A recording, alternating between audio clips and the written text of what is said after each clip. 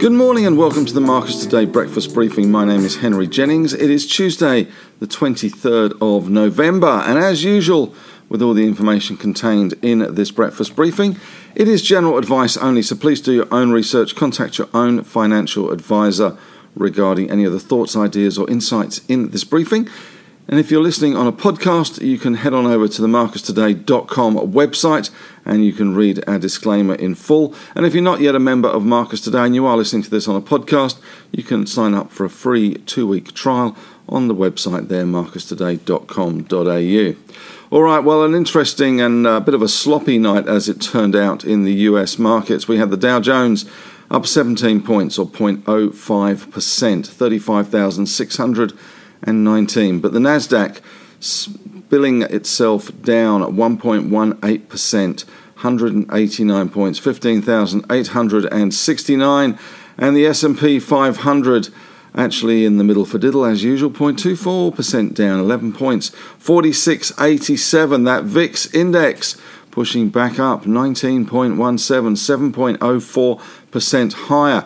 And as a result of all this, SPY futures showing a loss of 12 points or 0.16%. So a little bit of a subdued start to the day yet again in our market. Of course, this is Thanksgiving week in the US, so things are a little quieter over there.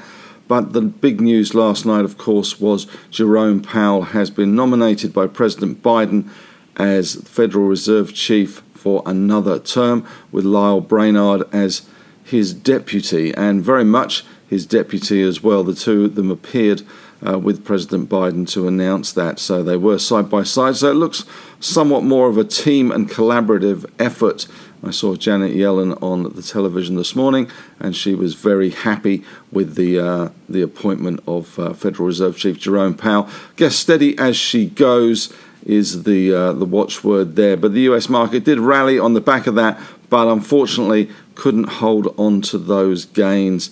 The usual culprits, the inflation, supply chain, COVID, etc., sapping some of the confidence, and we're certainly seeing some of those tech stocks come under a little bit of pressure in the US. The US dollar also pushing higher as well, and with the Aussie dollar down at 72.25. In terms of commodities overnight, we had Brent crude up 1.03%, 81 cents, 79.70.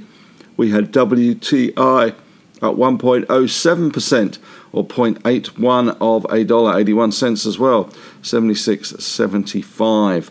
So some good news there for oil bulls, but there does seem to be a concerted effort at the moment to release strategic oil reserves from not only the US but also from China and Japan and maybe even India to try and get those oil prices down and inflation somewhat under control. Janet Yellen this morning didn't mention the word transitory, I don't think, once. She did mention the word endemic for inflation with her commentary on that. As a result of all this bullishness in the US dollar price, gold slipped as it was inevitable that it would at some stage. $45.30 down, so a big fall in the gold price, down 2.45% there.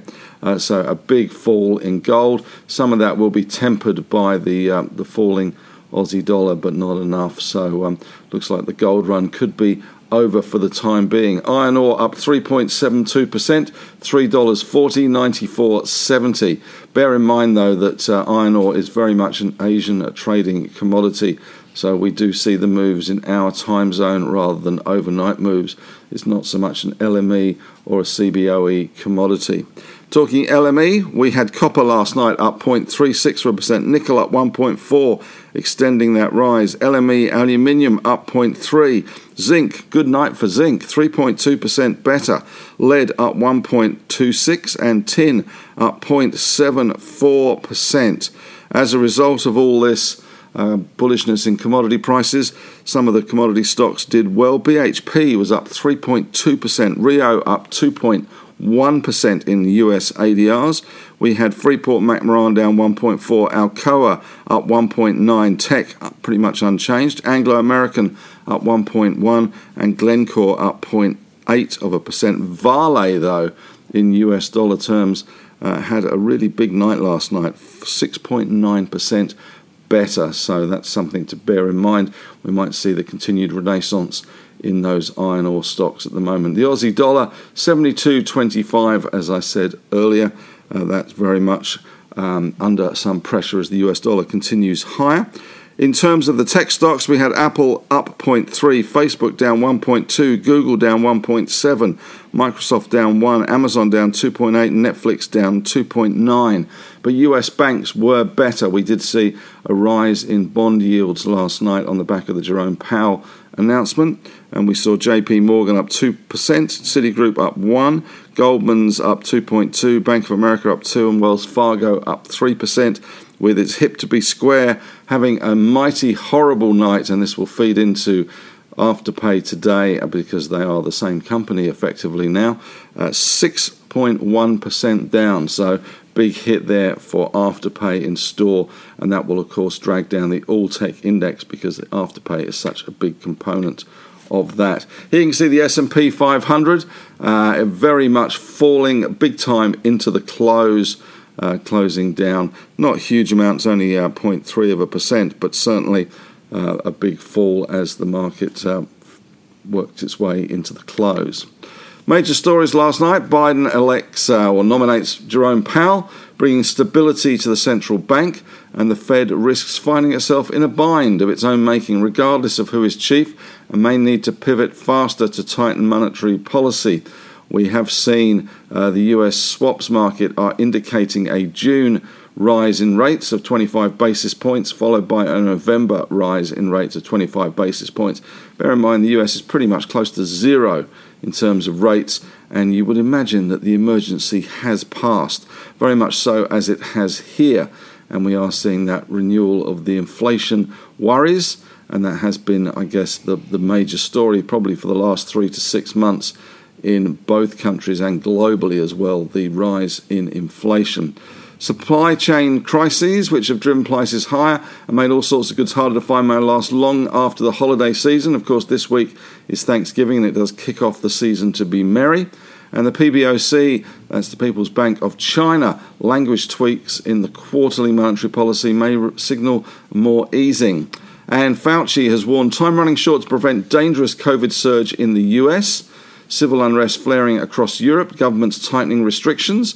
There is a study out this morning I read in, I think it was the Daily Telegraph in the UK, suggesting the reason that Europe has had a massive rise in COVID cases where the UK hasn't is because the Europeans have been more social. They've gone back to the office quicker, and they've been out and about socialising. Of course, you've got the Munich Beer Festival and all that sort of stuff happening down Austria way, which obviously has had a bit of an impact. It has begun, that country, Austria, begins a national lockdown, and opposition to restriction increases. And Germany has considered mandatory vaccines. At the moment, they've still yet to name their government. Their coalition government should be in the next few days, though. Strategists suggest looking through worsening COVID trends, lockdown in Europe, as they won't derail the equities rally. Well, they certainly derailed some of the rally yesterday in travel stocks at the same time that the Prime Minister was opening our borders from early December to international students and skilled migrants. I'm not sure if they're really going to come, but they can try. The travel stocks yesterday got really badly whacked. Beijing says it's confident on keeping prices at stable levels, and South Korean exports the first 20 days of the month rise almost 28%, with global IPOs smashing previous records this year. The SPAC boom partly to blame for that. What's on today? We're getting service and manufacturing November PMIs from Japan, not a big deal. BHP and Woodside. Last night they announced after the market that they have ticked the first box in the $41 million mega merger, where BHP will end up, BHP shareholders will end up with 48% of the new group, and Woodside will end up with 52%. The Bloomberg Dollar Spot Index rose 0.5% last night, and that is really pushing higher. And US swaps now showing a 25 basis point rise next June and November. And if you're in Ontario, Canada, you can use Uber Eats to place orders for cannabis on your app now. Energy and financials power 10 of the S&P 500's 11 industry sectors higher, and KKR has bid for Telecom Italia. Meanwhile, German CV-19 cases rise again, and the Chilean election is neck and neck. The left and right wings are finally balanced. Why is this important? Well, you can find out today in Henry's Take when we discuss the Chilean elections and its implications for copper stocks and lithium stocks as well. Tesla was up that 4% in US trade, and Square, as I say, was down 6.1%. So that's not going to be good for Afterpay. 10-year yields in the US, 1.63%. In Australia, 1.78%. Germany still minus 0.31%. And ASIC has warned investors about crypto. They say, basically, you're on your own. And Touch Ventures, TVL, which is the innovation arm of the artist formerly known as Touch Corp, which became Afterpay, has backed a fintech startup called Till Payments. And APA Group, which is the gas pipeline company, has bought up nearly $100 million of Basslink debt to gain the box seat in buying the company, which is currently in administration. Some excitement tomorrow, perhaps, for EBR Systems when it hits the board. One investor, Mark Carnegie, thinks that it will be as big in time as Cochlear. It is a heart device company that helps patients with irregular heart rhythms. It's got a market cap of $344 million, IPO price of $1.08. And media talk today in the Australian about consolidation in the buy now, pay later sector. Zip and Sezzle in focus, with Zip announcing it has made a partnership to enter the Canadian buy now, pay later market. And the Magnus Energy Tech chairman has been re-elected despite some question marks over pump and dump and various other allegations against him.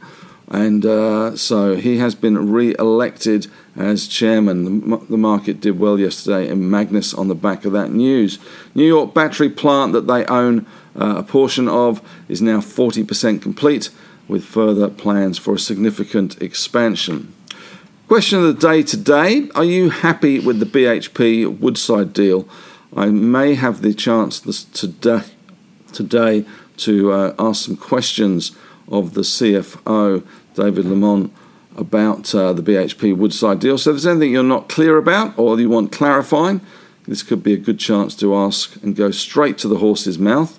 But clearly there's a lot of people confused, I suspect, about the Woodside BHP deal. So are you happy with it? Instead of getting cash for the oil and gas assets, you are going to be getting Woodside shares instead. It's not going to happen overnight, as Rachel Hunter would say, because it is going to take a long time to get all the approvals. They are talking about June 2022 for a shareholder vote on this. But certainly the first box has been ticked last night with phase one between the two companies agreed. That's it for me today. You can head on over to the Marcus Today Facebook discussion group. We'd love to have your thoughts and ideas over there. And if you're listening on a podcast, as you probably know, we've split the podcast into 4 exciting streams. You've got the Marcus Strategy podcast every day, the On the Desk podcast, which is a weekly market conversation between the guys in Melbourne, and my On the Couch podcast, which is every couple of weeks usually, where I talk to some industry pros, CEOs or fund managers regarding the state of the market or maybe some specific investment issue. So you can subscribe to any of those 3. And of course, there's the End of Day and the Breakfast Briefing podcast to round out our offering. But that's it from me today. Thanks very much for listening. And if you're not yet a member of Marcus Today, you know where to sign up, marcustoday.com.au. Thanks again and have a great day.